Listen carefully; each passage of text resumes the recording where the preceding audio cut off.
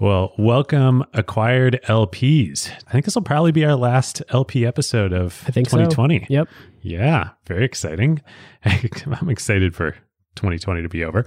But we have a great topic and a great guest of looking forward to 2021 and a non-coronavirus world. We can all keep our fingers crossed. Amir Salihefendić from Doist.com and Doist and Twist, which we're all going to get into. Ben and I have been longtime Todoist users, and Ben has fun to-do list productivity stories from his own history we'll get into. Amir both started an iPhone-based to-do list app before I did and continued far after I did. So here you are being a podcaster and venture capitalist. You could be doing much better if you'd stuck with it. It's true. If only I had kept bootstrapping, but I think we'll get into that. We'll get into that. So Amir has bootstrapped Doist, which we will talk about at the top of the show, but more as setting the stage for the topic we really want to cover, which is you've built a now 90, close to 100 person, totally remote global company. Before coronavirus, before that was cool, before GitLab. And we're going to talk about what that looks like. And as all of us start making decisions, hopefully next year, about what our companies are going to look like, where we're going to work, how we're going to work, what new companies we might start in the future might look like. We're going to talk to Amir about how to do it right. So welcome to the show and thanks for joining us. Well, folks, thank you for having me.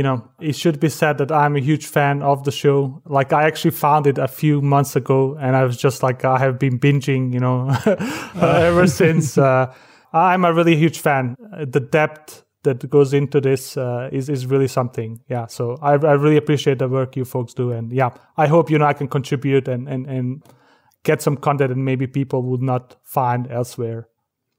Well, I'm sure you can. I mean, in our prep call, listeners, David and I have had loosely on our agenda for a while to do something about like how to do remote work right. But everyone seems to sort of have like the same things to say and like, here's the 3 tools you use. And in just sort of like 15 minutes of talking with Amir, we were like, oh, we've been thinking about this wrong. And we've been thinking about remote work as like we're in like the Mesozoic era of the tools necessary to make remote good. And I think it's like remote trying to impersonate an in-person world. And Amir, I just really like how you guys think about it and really thinking about like, let's forget about the concept of an office and the concept of everybody synchronously being in the same room. And like, how would you work if you never, ever had that constraint? And you've been at it now 13 years. Is that right? Yeah. Actually, I have never really had like proper job, like office job. So I have only been like a student, a programmer at the university. And, other than that, I have never had a proper office job. So I don't actually like, when I like slam office work, I do it like with like, I could just imagine how bad it is. Like I have never actually tried it out for real. Yeah. Oh, that's amazing. I think like this is kind of disruption of work. And I think like the second and third order effects of this like will be huge. I think basically like we are into like, my vision of this is quite extreme, but I think it's basically like maybe on the verge of like being another like industrialization, because it's kind of like the first time in human history where you can kind of get an amazing job regardless of where you live. So implication of that is just like very, very significant. People have been saying this. Likewise with Ben, I'm so glad we waited to do this because people have been talking about this idea for a long time. You've been evangelizing it at Doist, but we even had Wade from Zapier on the show in February, right before the pandemic, and we spent like 5 minutes on remote work. It's like, yeah, you can get a great job anywhere. This makes sense, but kind of buzzy topic of like working remote organizations, blah blah blah. Tell us about Zapier. All right, so before we get into the meat of the topic here, I think to set the right context, we have to tell a little bit of the Doist story. So can you take us quickly through this, going from student to your time in Chile and starting this as a side project? How did you end up now running this company? And let's talk also about the scale that you're at, because I think that's important. Yeah. Like Ben, I also wanted to do like a to-do app. And, a lot of developers, they do that. You kind of like create a dummy to app. And I did that as well. the thing I did basically after that is like continue like working on it for like 13 years now. And you know, like it's a very sophisticated hello world. Yeah, exactly. Yeah. And honestly, like when I started out like this to-do app, like I didn't really do it to do like a business. Like I wasn't like, it wasn't a startup for me. It was just like a side project that I wanted to do for myself. So that's basically the framing of that. It took me actually 4 years to make it into a real company. So basically I was working on this on the side, you know, like it survived for 4 years. When I actually hired a support person, it was because I really didn't want to like answer more support emails. And especially like some of the early people, like, you know, some of them are still using the software and I actually know some of them. They will send me in like pages of like feedback of stuff that didn't work, that should have improved. And I was just, oh no, like, and even right now, like we have actually hired some people that have like sent me feedback and they basically send me like pages. I just reply like, we are not going to do that. Way to listen to your users. I think that's exactly what people are supposed to do. If we have our timelines right, it was 2007 when you started this as a project, but then you started a social media project. And then it was in 2010 when you came back to this and you made your first hire and you thought, maybe this could be the thing. Exactly, yeah. So basically, like I started to Doist and then actually like I had some success and I even had like a business model where it was kind of profitable. But then I kind of got a really good offer to like be a co-founder and CTO of a social network. And I kind of like jumped into that and we basically competed early on with Twitter. We lost that battle. What was it called? It's called Plurk. It's actually still running. It has like about, 20 people hired in Taiwan. So it's mainly like really big in Taiwan still. And also some other like Asian countries. So that was basically it. And like I actually almost burned out on doing the social network because it was like super stressful. I basically worked all the time and we didn't have a business model. We were kind of like raising money and selling the thing. And, it was just like so much stress. I actually thought like at some point I would be like 20 something and be like a multimillionaire. And those dreams kind of like just unraveled and it never really became real, which is why when I came back to start the real company, I was just like, I don't want to stress again. I want to build this on my own pace, build a culture I actually want to work in like for decades. So that's kind of like why like this bootstrap mentality. And also like not raising money. Actually, like I could have raised money early on for Doist as well. I spoke to like a very famous Silicon Valley VC. And one of the first things they wanted to do is like replace me as a CEO. You mentioned, was that actually in the term sheet? He wanted me to meet some potential CEOs that could come in and replace me. I'm like, yeah. Let me guess, friends of the firm. Yeah, exactly. And I was just like, fuck, like, I'm not going to sign up for that. Was this early in Doist's life or was this later after you already had revenue and scale? I mean, it was early on. It was like, I think maybe 2007. It was like before maybe I started on the social network. So really early. So it was really early, yeah. I mean, they were kind of like visionary, but they didn't really believe I could actually be a good CEO. And maybe they were right, yeah. So what has the company evolved to today? So give us a sense. I think you're profitable, right? Yeah, I mean, we have actually been like profitable every year since we started. And we are about like 100 people. Growth has never been a huge like thing. Like we don't actually have like milestones that we want to hit and stuff like that. So it's kind of like very controlled as well. To be clear, you've never raised any money. There's no outside capital in Doist. Exactly. It's probably to a bunch of listeners sounds a little crazy to say you don't have milestones or growth target, but like you don't have to, right? Because you have to operate profitably because there's no capital in the business. As long as that happens, you don't have to be racing ahead to go raise your next round to stay alive, right? Yeah, exactly. And honestly, I think also like something that's very important for us, a lot of our competitors, like we have some, like Monday is one example, like where you burn like millions per month on ads. And then you kind of have like this unit economics that doesn't really make sense and stuff like that. And then maybe like also the culture that you have is kind of very, broken.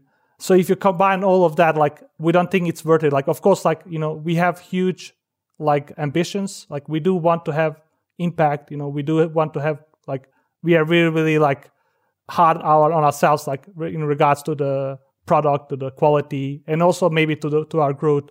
But it's not like, like if we don't hit, $100 million in revenues, like next year, we will be very unhappy. Like it's a different model. And I think it's more sustainable. And the reason why I kind of optimize for that is like, I know I will like spend decades on this. So for me, like there's no exit in mind, and then like, I don't want to burn out like 5 years into this.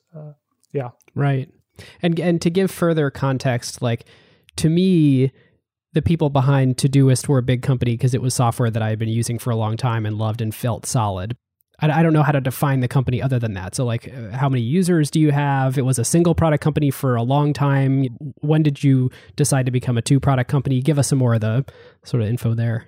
We started with this to-do app, and then we found out actually this is a much, much bigger problem because most of the way that we currently organize ourselves and our teams is completely broken. And I still think like this is today, like even if you have like Asana and stuff like that, it's kind of like very broken tools that we still have for this.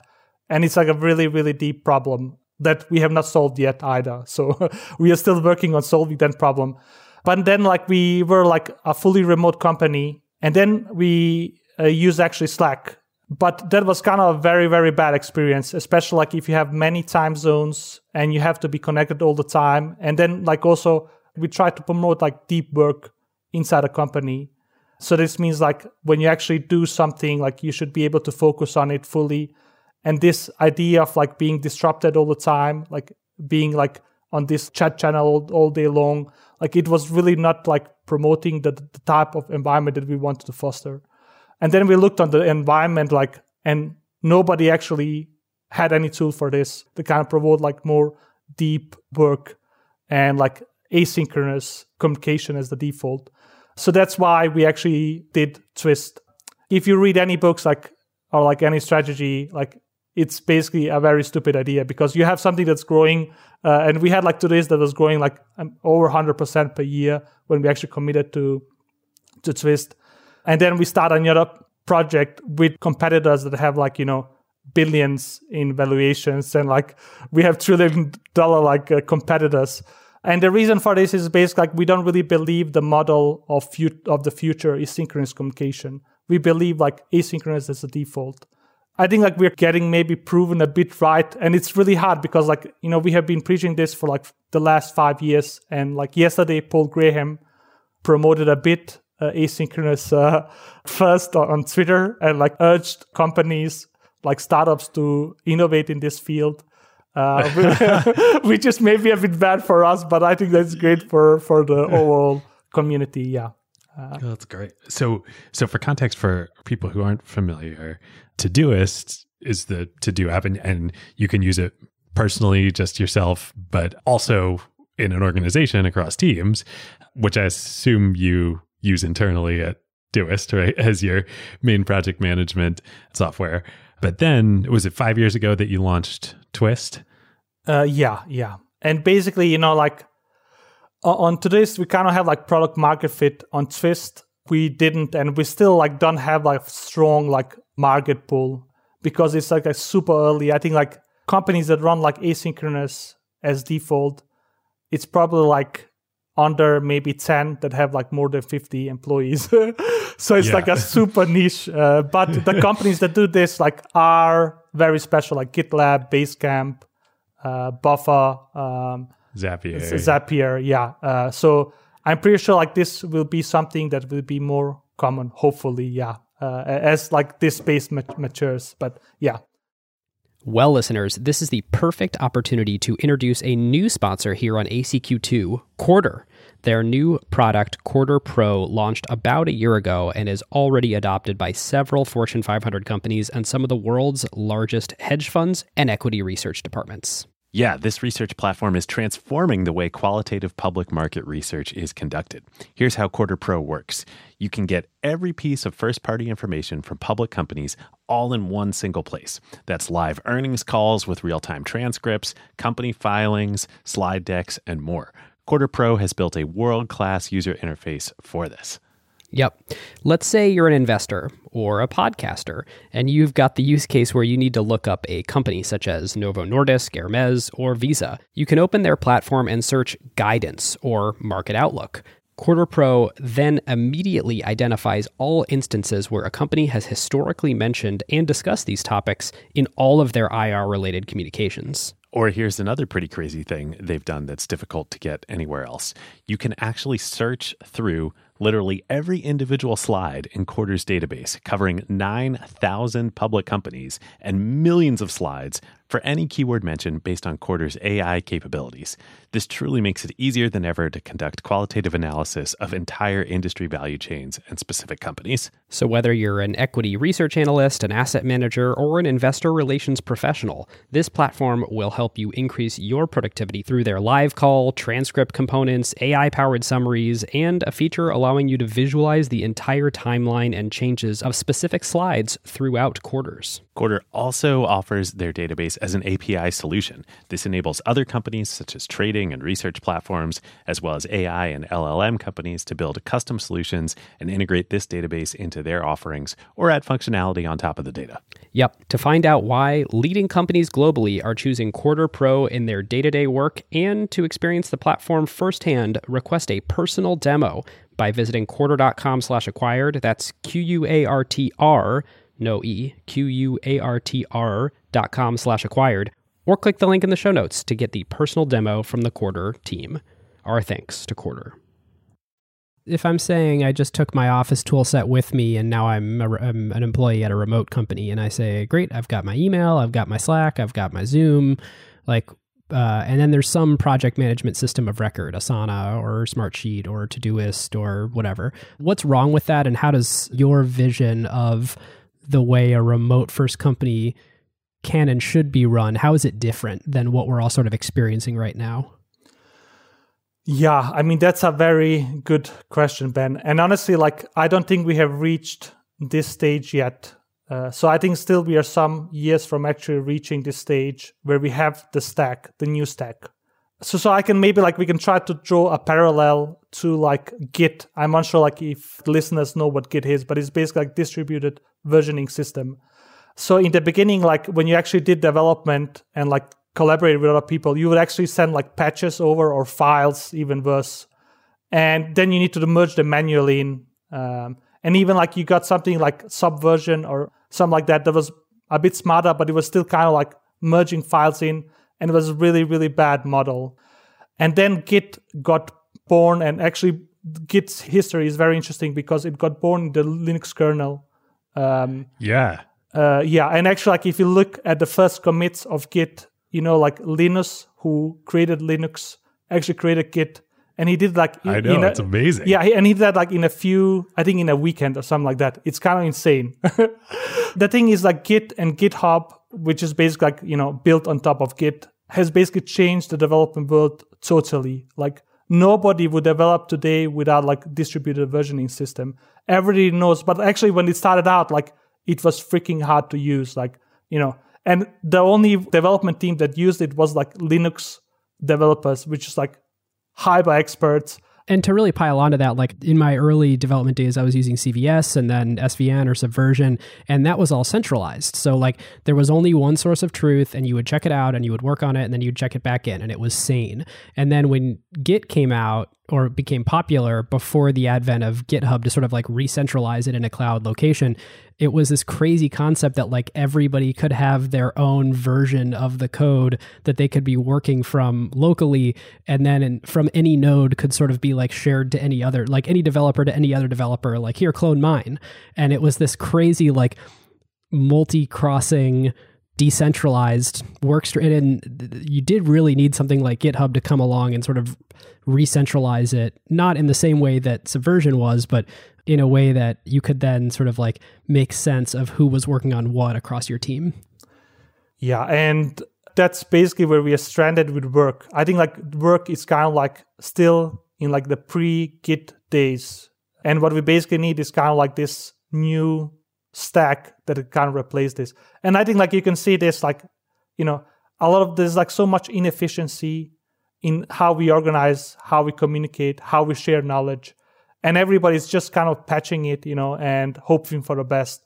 Like even if you read about remote work, a lot of it is kind of just like, taking the office paradigm and moving in digital. It's not like building, a whole stack for the digital world. A lot of innovation needs to happen here. Yeah.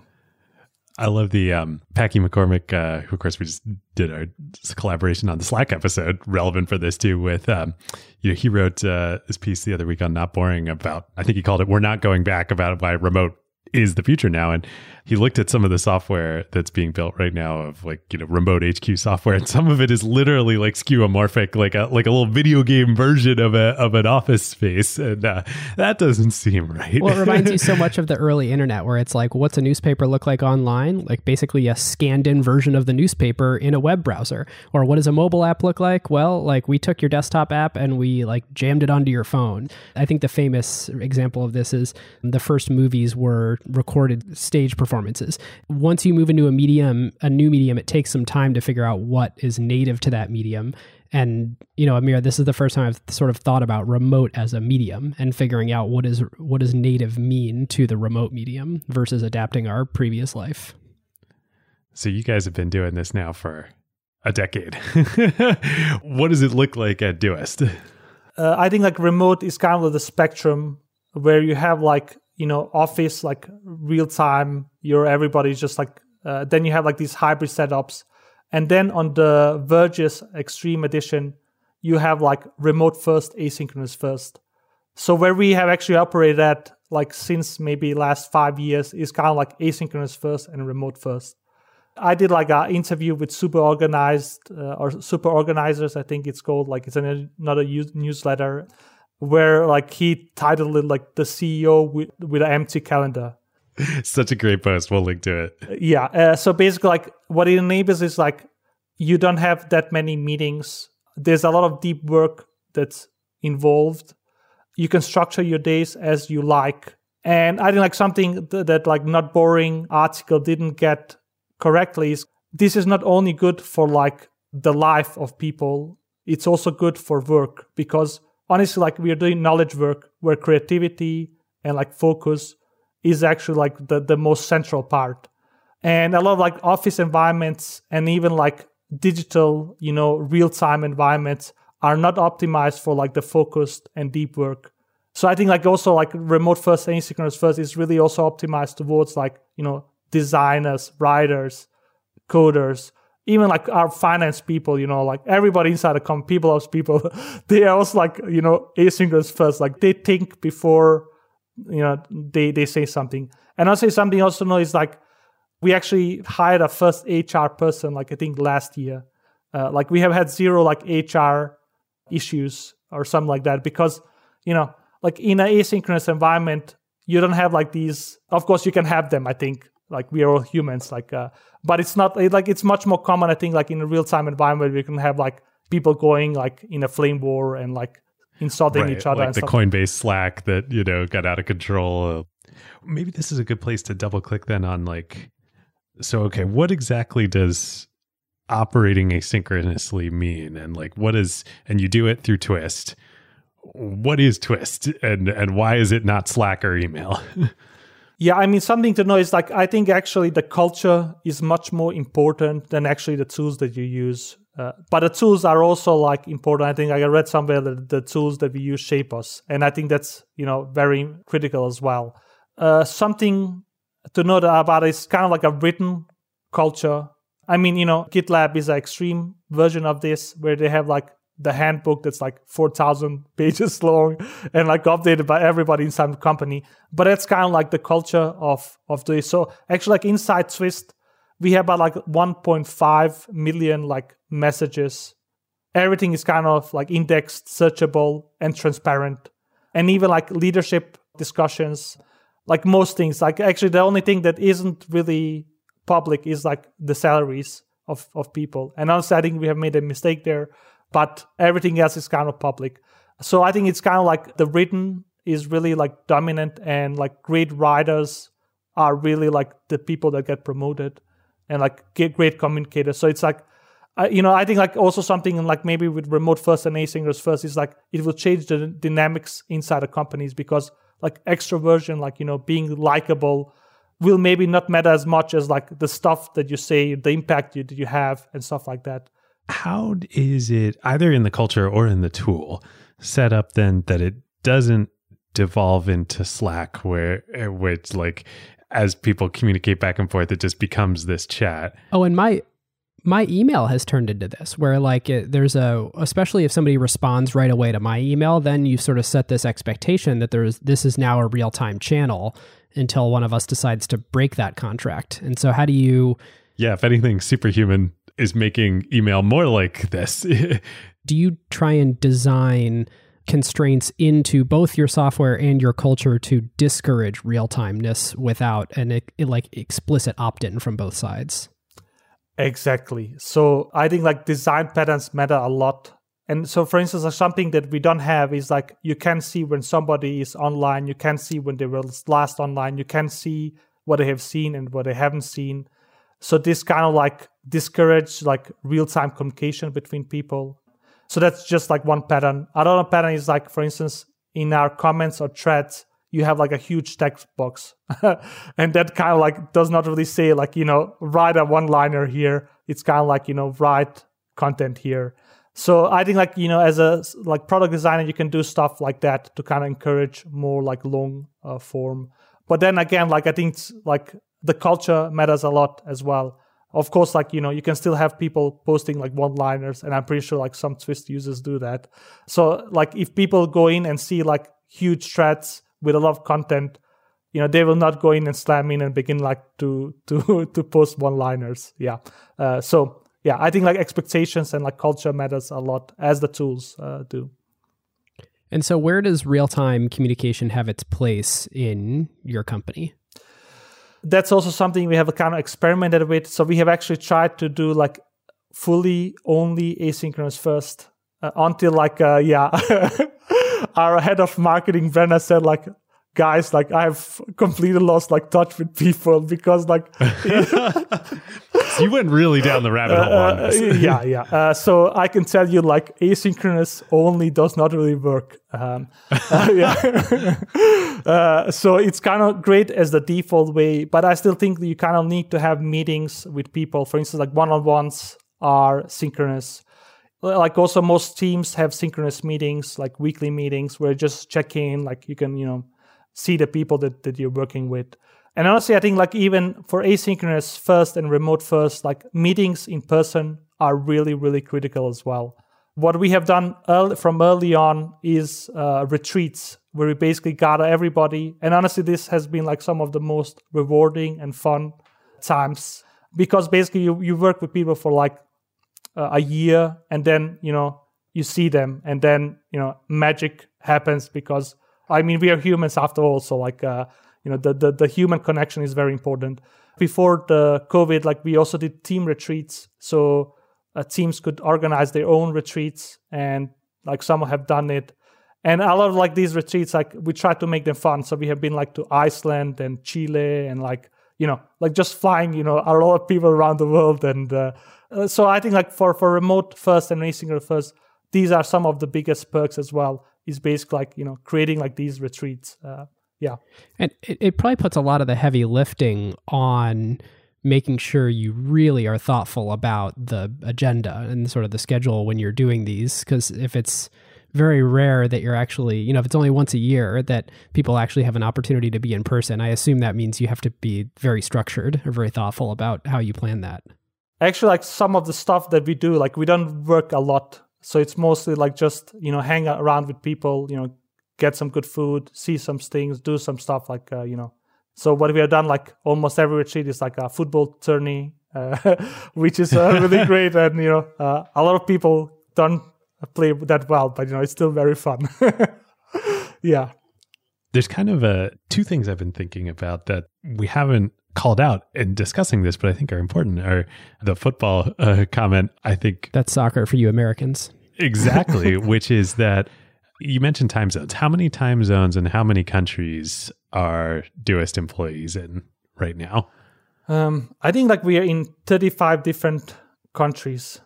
Yeah. So, and I'm not sure time zones, but like, yeah, we are all over the world. Like, and something like also to note, like what we have not done, and some other like Zapier, they have most like hired in the US, which makes things much easier. Like we have hired all around the world, which is again like so you're dealing with taxes and legal issues and, employment across 35 countries. Yeah. I mean, honestly, like I think most people are not really dealing with that. And neither are we. Like we are only dealing with that like in the US because, we are US based company. But other than that, like it's basically independent contractors, and then they figure it out. And we pay them to get like accountants and stuff. Cool.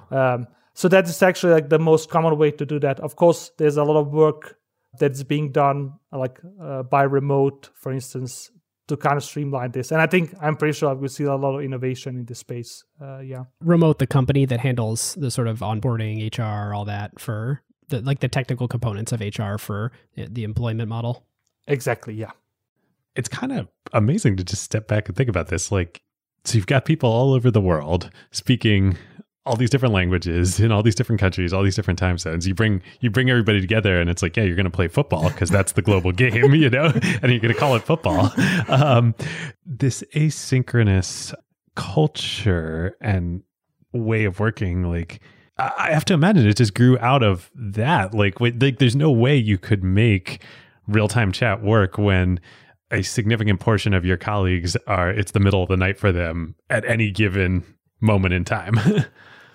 Exactly. And honestly, like I think this time zone issue is just like one aspect of that. I think like another aspect, and I'm sure you have read Paul Graham's like manager schedule versus maker schedule. The thing we do is like most are makers. Like we don't actually have any almost pure managers. I think we only have like one person inside the company, but even like he does like stuff that is actually more IC work. That's the problem, is like if you're deep into something, you don't want to get disrupted in your day. That's also like a huge component. And then also for me, like as a leader of like this asynchronous first, remote first, like using Slack, I would actually need to be connected all the time. If I wasn't connected, I would get like nightmares and like look at Slack to see like if some discussion is going without me and stuff like that. So it really like creates very, very bad like habits where you basically can't disconnect. And this is also really bad as well. And so Amir, you're the CEO of a 100% company that's growing, 100% year over year. Are you a maker or a manager at this point? And how do you structure your work? I have kind of like tried to stop development for many years now. And I also have a coach where, last year we did like 360 review of myself. There was a lot of people that said like, Amir, stop doing coding. Like just, we need a CEO. Amazing. So I have actually tried to kind of like do less of that because honestly, like I love to develop. I love to create stuff. Like I don't love to manage people. This said, like in order for like the company to succeed, like for myself to succeed, I kind of like need to manage people, and I need to like stop doing like development. And I've kind of like managed that. And then I saw like Toby from Shopify. He does like 2 hours of development per day, what they say. And then it kind of inspired that like maybe, I just like need to figure out like how to do this, because honestly, like for me, like if I lose like the creativity part, then like it becomes a very dull job. And, regardless of how big Doist is, like if I'm not happy and satisfied, I'm trying to limit it. But so that's the answer to that. Well, and I guess I was a leading question because I wanted to ask, I think one way I'm going to keep structuring this is I'm going to think of things that I have to do synchronously or in person or on a video call, and then I'm going to ask you how you do them. You're trying to do more management and more be a CEO and code less. How do you interact with your directs? Do you have weekly one-on-ones? Do you do those over video chat? How does that work? Yeah, I mean, honestly, like something that we really encourage a lot is like one-on-ones, and we do them like bi-weekly, but it's actually up to leaders themselves to structure how they want to do it. I do them like bi-weekly, and I think they are great tools. Actually, like when we implemented that, it was probably one of the biggest advancements for like our company.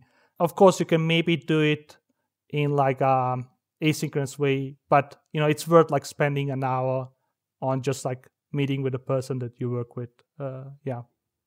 And how do you deal with that? Like if you've got, let's say there's a product manager, engineer, designer team, and they're each 8 hours apart. So on the one hand, it's really good if it's really humming, because then work can be done 24 hours a day and just shifted across the globe. On the other hand, if there's sort of like a blocker issue, how do you deal with that as a company when the person that you need to ask a question to is no longer working?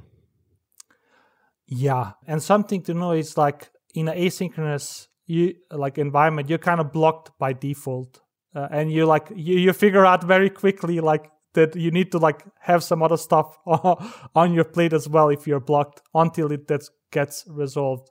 Because of course, like some stuff move slower because of that, but in most of times, like it's not really a problem. This said, like something where we can see it's a huge problem is like if you have inexperienced people, like junior people coming in, they need a lot of hand holding. They can be blocked almost all the time. So you really like need to have people that are like independent and more senior for this to work. So we are still kind of like trying to figure out like how do we make like mentorship and like junior people work and evolve in this type of environment. And maybe here you actually need to have like some kind of like synchronized time zones and like more synchronous communication. Yeah.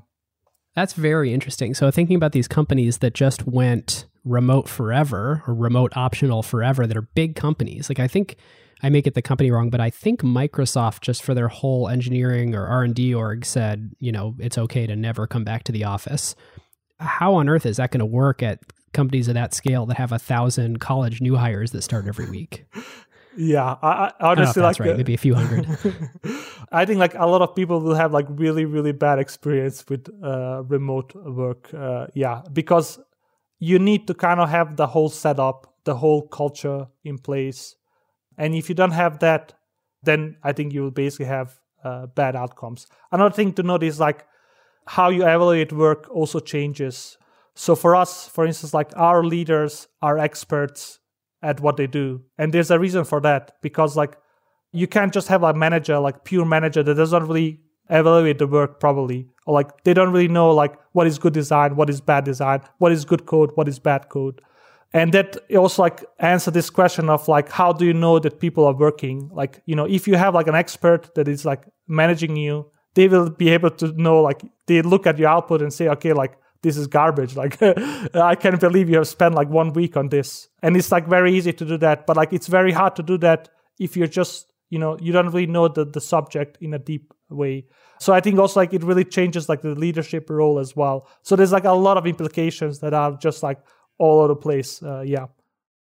How do you set expectations when people come into Doist? I mean, I would imagine almost everybody who comes in has never worked in this mindset of modality before. What do you do to prevent, a smaller scale version of this example of like 1,000 new college grads are coming into Microsoft and like this is a recipe for disaster? I mean, I think that is where like something like the handbook comes in play. Like we also have our own handbook. We actually started that only last year, but it has already like been a huge game changer. So I definitely like understand why GitLab even has like a full-time person and maybe even a team working on the handbook, because like you really need to have a lot of stuff documented, especially in regards to like, I mean, for instance, for us, a big shift was like core values, and really also like, not setting like or selecting some core values that aren't your core values, just like some aspirational thing that is like in some document somewhere, but really like, what do we really care about? And then document that. So people that are new to the organization, they can go in, read the document and say, okay, this is what they care about. And then like our core values, like it touches almost everything else inside a company, including like how we compensate people and stuff like that. So it's like kind of a framework that goes through that. And for instance, like one of the values that we value a lot is like mastery, growth, learning. Another thing is like communication and independence. And these like really, really like important stuff. And also like communication independence are really also important for the environment that we work in, because like if you're not independent, and you get blocked and you can't resolve it, you can basically be blocked for days at a time. Yeah, right. You're not going to succeed in this modality. Yeah. So I'm assuming that your go-to-market strategy is mostly product-led growth, that you don't have salespeople, or you're not primarily a sales-driven organization. Is that right? We don't have a single sales person. Yeah, that's a problem. Yeah. This was the biggest thing on my mind. I tried not to exaggerate, but so then again, I'm asking these leading questions. So do you think this works uniquely for you because you have a whole company of makers and you don't really need to be client facing and you don't really need to do a lot of the things that require the most human interaction, and everybody can be largely independent and creative? Yeah. I mean, honestly, like I still think like we are learning on this front. So I would actually love us to kind of like bring in like a sales team and maybe like even try to innovate on like the sales function. If you read like what popular like venture capitalists tell you is like, don't innovate on sales, just hire a CRO and like, and why don't we innovate on sales? Like, and like how you compensate for that as well and stuff like that. That's kind of like still something that we need to explore. We would love to become much better at that. It's just like at this current stage, like, like we have been way too focused on like building great products that, like bringing in like sales as well. Like it just feels very overwhelming, but yeah, I hope we can do that soon. I was actually thinking a lot in preparing for this, and when Ben asked the question about sales in this modality, and I've never worked directly in sales, but we do sales and acquired, we get exposed to it, VC sales in its own way. But I actually wonder if sales is a perfect candidate for this type of work, because it should be 100% output focused. Like that's all that matters. It's like, did you make the sale? Did you hit your quota? Like if you were able to culturally land this, I wonder if it would be a lot more productive as a sales organization to have it be purely outcome focused versus like, we all probably know and have observed a lot of sales organizations that instantly become political, and you've got all these hyper competitive people looking for attribution on this deal and that deal. And obviously this wouldn't work for every type of sales approach, but I think it could work for a lot. Yeah. I mean, I think you're right. I mean, like this needs to get explored and like challenged. You have 3 non-sales guys sitting around hyperbolizing about how this is great for sales. If you're listening to this, join us in the Slack and let us know like how you've made this work at your company. Well, again, like I think it depends on the type of sales. Something like Doist, either to Doist or Twist, I can totally imagine like this is an individual person selling this. I don't know that you would need a whole wide team. And of course, you would have to collaborate across sales and marketing. And so if you can have reps in every country in the world, and not just physical location, but of every set of networks and type of target companies that they have networks that are backgrounds in, and they can just be focused on that and not worry about all the other stuff. I don't know. That sounds pretty good to me. Well, I'm inspired. Like, I think like, the problem for me is like sales isn't really like the strong suit. So like what I think is maybe a good idea isn't really a great one. But the thing I think about a lot about this is like, trying it out. Like, I think maybe if you just like follow the standard playbook, maybe you'll actually not really succeed because everybody else is doing that. So like trying something out of the ordinary could maybe be a good strategy. Amir, I'm curious, how do you acquire customers and how has that changed over time?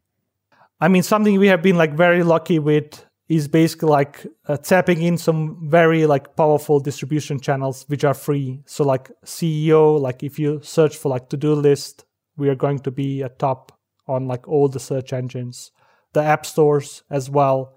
So like we actually don't do any like paid marketing. Everything is organic. To what do you attribute having that really good SEO? The name. Yeah, I think like I mean, I love it. honestly, like I think like I picked the name randomly, but the thing is like Todoist and to-do list are very, very similar, and it should not surprise me if like the engines actually think like we are todolist.com and not todoist.com. Oh man, that could have gone either way. They could have thought it was a typo. I will tell you, I am frustrated on a multiple time per week basis because I will tell everybody's phones are going to go off, but I'll say, hey Siri, and I'll say, remind me to blah, blah, blah in Todoist. And, Siri thinks, and then Siri comes back and says, great, I added it to reminders. And it'll literally say like in Todoist in my thing that I just accidentally put into reminders. No. So even Siri does not really like parse that word well. Yeah. But there's some like disadvantages, some advantages. But honestly, I think like, a lot of stuff is helpful here. It's basically like being early, like in 2007, building like and then the mobile apps as well. And honestly, like maybe I was just like sticking around, for like 10 plus years. Like a lot of our competitors didn't do that. So that also helps a lot. If you're willing to talk about it, I'm curious, what was Wunderlist like competing with them? Because without knowing a ton of details on their history, they almost seem like what would have happened otherwise, to the different path you could have taken with Todoist in that, started in Berlin, got wide adoption, was doing great. And then Sequoia came in, led an A. Then they ended up getting acquired by Microsoft. Then the product died within Microsoft. It was like $100 million deal too. Yeah, I think it was like somewhere between 1 and 200 million. One of the reasons it's a great comparison is because from a product perspective, it's quite similar. It's the most pure play to-do list. Like if all you want is a simple list that really, really reliably you put stuff in and it syncs across your devices, like Todoist is your best option today, and Wunderlist was an amazing option when it was around. So with all that context, I'll turn back to David's question. Like, what was that like when they came on the scene? The thing to know is like initially, I was not really very aware of them. It's only like after they got like a lot of scale that I kind of became aware of them. Of course, like the problem with like the Silicon Valley models is there's like no business model, or like they didn't have a business model. They gave everything away for free. So of course, like doing that, like you can. They did have a pro, but like you didn't really have to pay. Yeah, I mean, it was kind of ridiculous limits. Like you would really need to be like a extreme user to pay. So for us, like, competing, like we need to build a profitable business. They don't. They basically had also like 30 million or whatever they could just like burn. And of course, like that can generate a lot of growth. But the thing to know is like, it's also maybe not very sustainable. So like our strategy of like surviving them was pretty good. Like maybe we would have lost if they have, kept raising more money, kept like pushing the boundaries, and gone for that model. But I think like something to know as well about like this productivity space is like the retention is really, really brutal. Like it's basically like starting a gym, like the app version of gym. And also like the competition is also brutal. So that's also like, the most VCs that they look at the numbers, they're saying, this is like very, very bad. Your churn is way too high. Exactly. So like it's a brutal space as well. And I think that's also maybe one of the reasons why we haven't seen like 100 million, like maybe we have like with Asana and Monday, but that's more like enterprise play and not like with this to-do app that Wunderlist occupied. It's interesting to see now that is it Christian was the CEO, I believe. Yeah, now the CEO of Pitch. Exactly. I was going to say left Microsoft and started Pitch now. I wonder if perhaps specifically like taking some of those lessons and thinking, I'm just projecting, but thinking like, hey, this needs to be collaborative productivity, enterprise wide from the get-go if you're going to raise all that money. Yeah. That's maybe like also to this like opportunities, like we have solved like one of the, like not really solved fully, but like solved partially, maybe in a good way, the single player mode, and we still kind of need to layer on the multiplayer mode. I'm quite excited about that because I mean in these spaces like single player is like the brutal way of going of building a business because like you also don't really have like this expansion. You don't have like these like intra network effects. LTV is also really low because you're just like acquiring one user at a time. So like a lot of the stuff does not really make sense, but like maybe it does make sense if you actually nail that, because then you have like a lot of nodes that you can basically like build at least a virality, but maybe also like networks effects from. Yeah. I mean, I'll say like every time I've tried Asana, since I mostly, these days fully operate in single player mode, it's just like the single player mode is garbage on, well, I won't talk about the multiplayer mode from a product perspective, but certainly the single player mode on on these, enterprise wide systems are terrible. If you're able to have both great and single and multiplayer modes like that, nailing that single player mode is something that nobody else has really done. I mean, I think like we will see some of these new tools. I think like Notion is probably a great example of like really having a great single player mode and multiplayer mode. But like creating these tools, like the complexity goes way up because there's a reason like why Asana aren't good at single player. It's really hard to be good at both. Well, Amir, I'm curious, what are you excited about for the future of Doist, and sort of what's the long-term vision? Ben, that's a great question. And honestly, like something to note is like I'm really like long-term thinking. Like I'm thinking about like investing all my life into this. So there's like no exit in mind. I don't want to sell. I just want to have a great company I love to work at. So that's one aspect. Another aspect is like I really feel like the way that we work and live is totally broken. So I really think like we need a new stack, and I would love to work on building the new stack.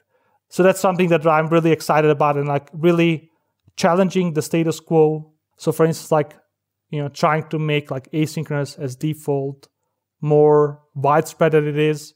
But also like I think a lot of the other stuff that we do is like knowledge sharing as well. Like if you actually compare how we collaborate and code, and then you how we collaborate on like text in general, it's like really, really broken. Like why can't we have like versioned documentation?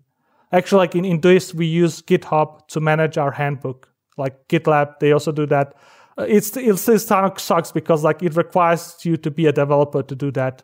But the reason we do that is basically like it's such a powerful aspect. Like you get like peer reviews, you get like you can see a history of everything, log of everything, and then you see like something like Notion or whatever, like the latest like Coda, and it's basically wild west, like and in a collaborative environment, especially if you have like maybe 100 people working on something, like you actually want to have like a pretty structured handbook or like documentation or knowledge base of your team or your company. So honestly, like there's a lot of stuff that we need to solve and work on, and I don't think this will be alone, but at least like I hope we can kind of be on the front lines of this. Playbooks are a thing that we do on the main show episodes, but it's worth talking here. Like there is this interesting playbook that you've keyed into here that is taking very advanced developer tools and figuring out how to bring that model of working away from just developers. And like David and I struggle with us all the time where like Notion doesn't even have suggesting right now. So David will write up an outline and I'll go in to make some comments, but like what I really want to do is edit it and then have him approve my changes. But like I can't do that. So I make him orange. So Google Docs is more advanced than that.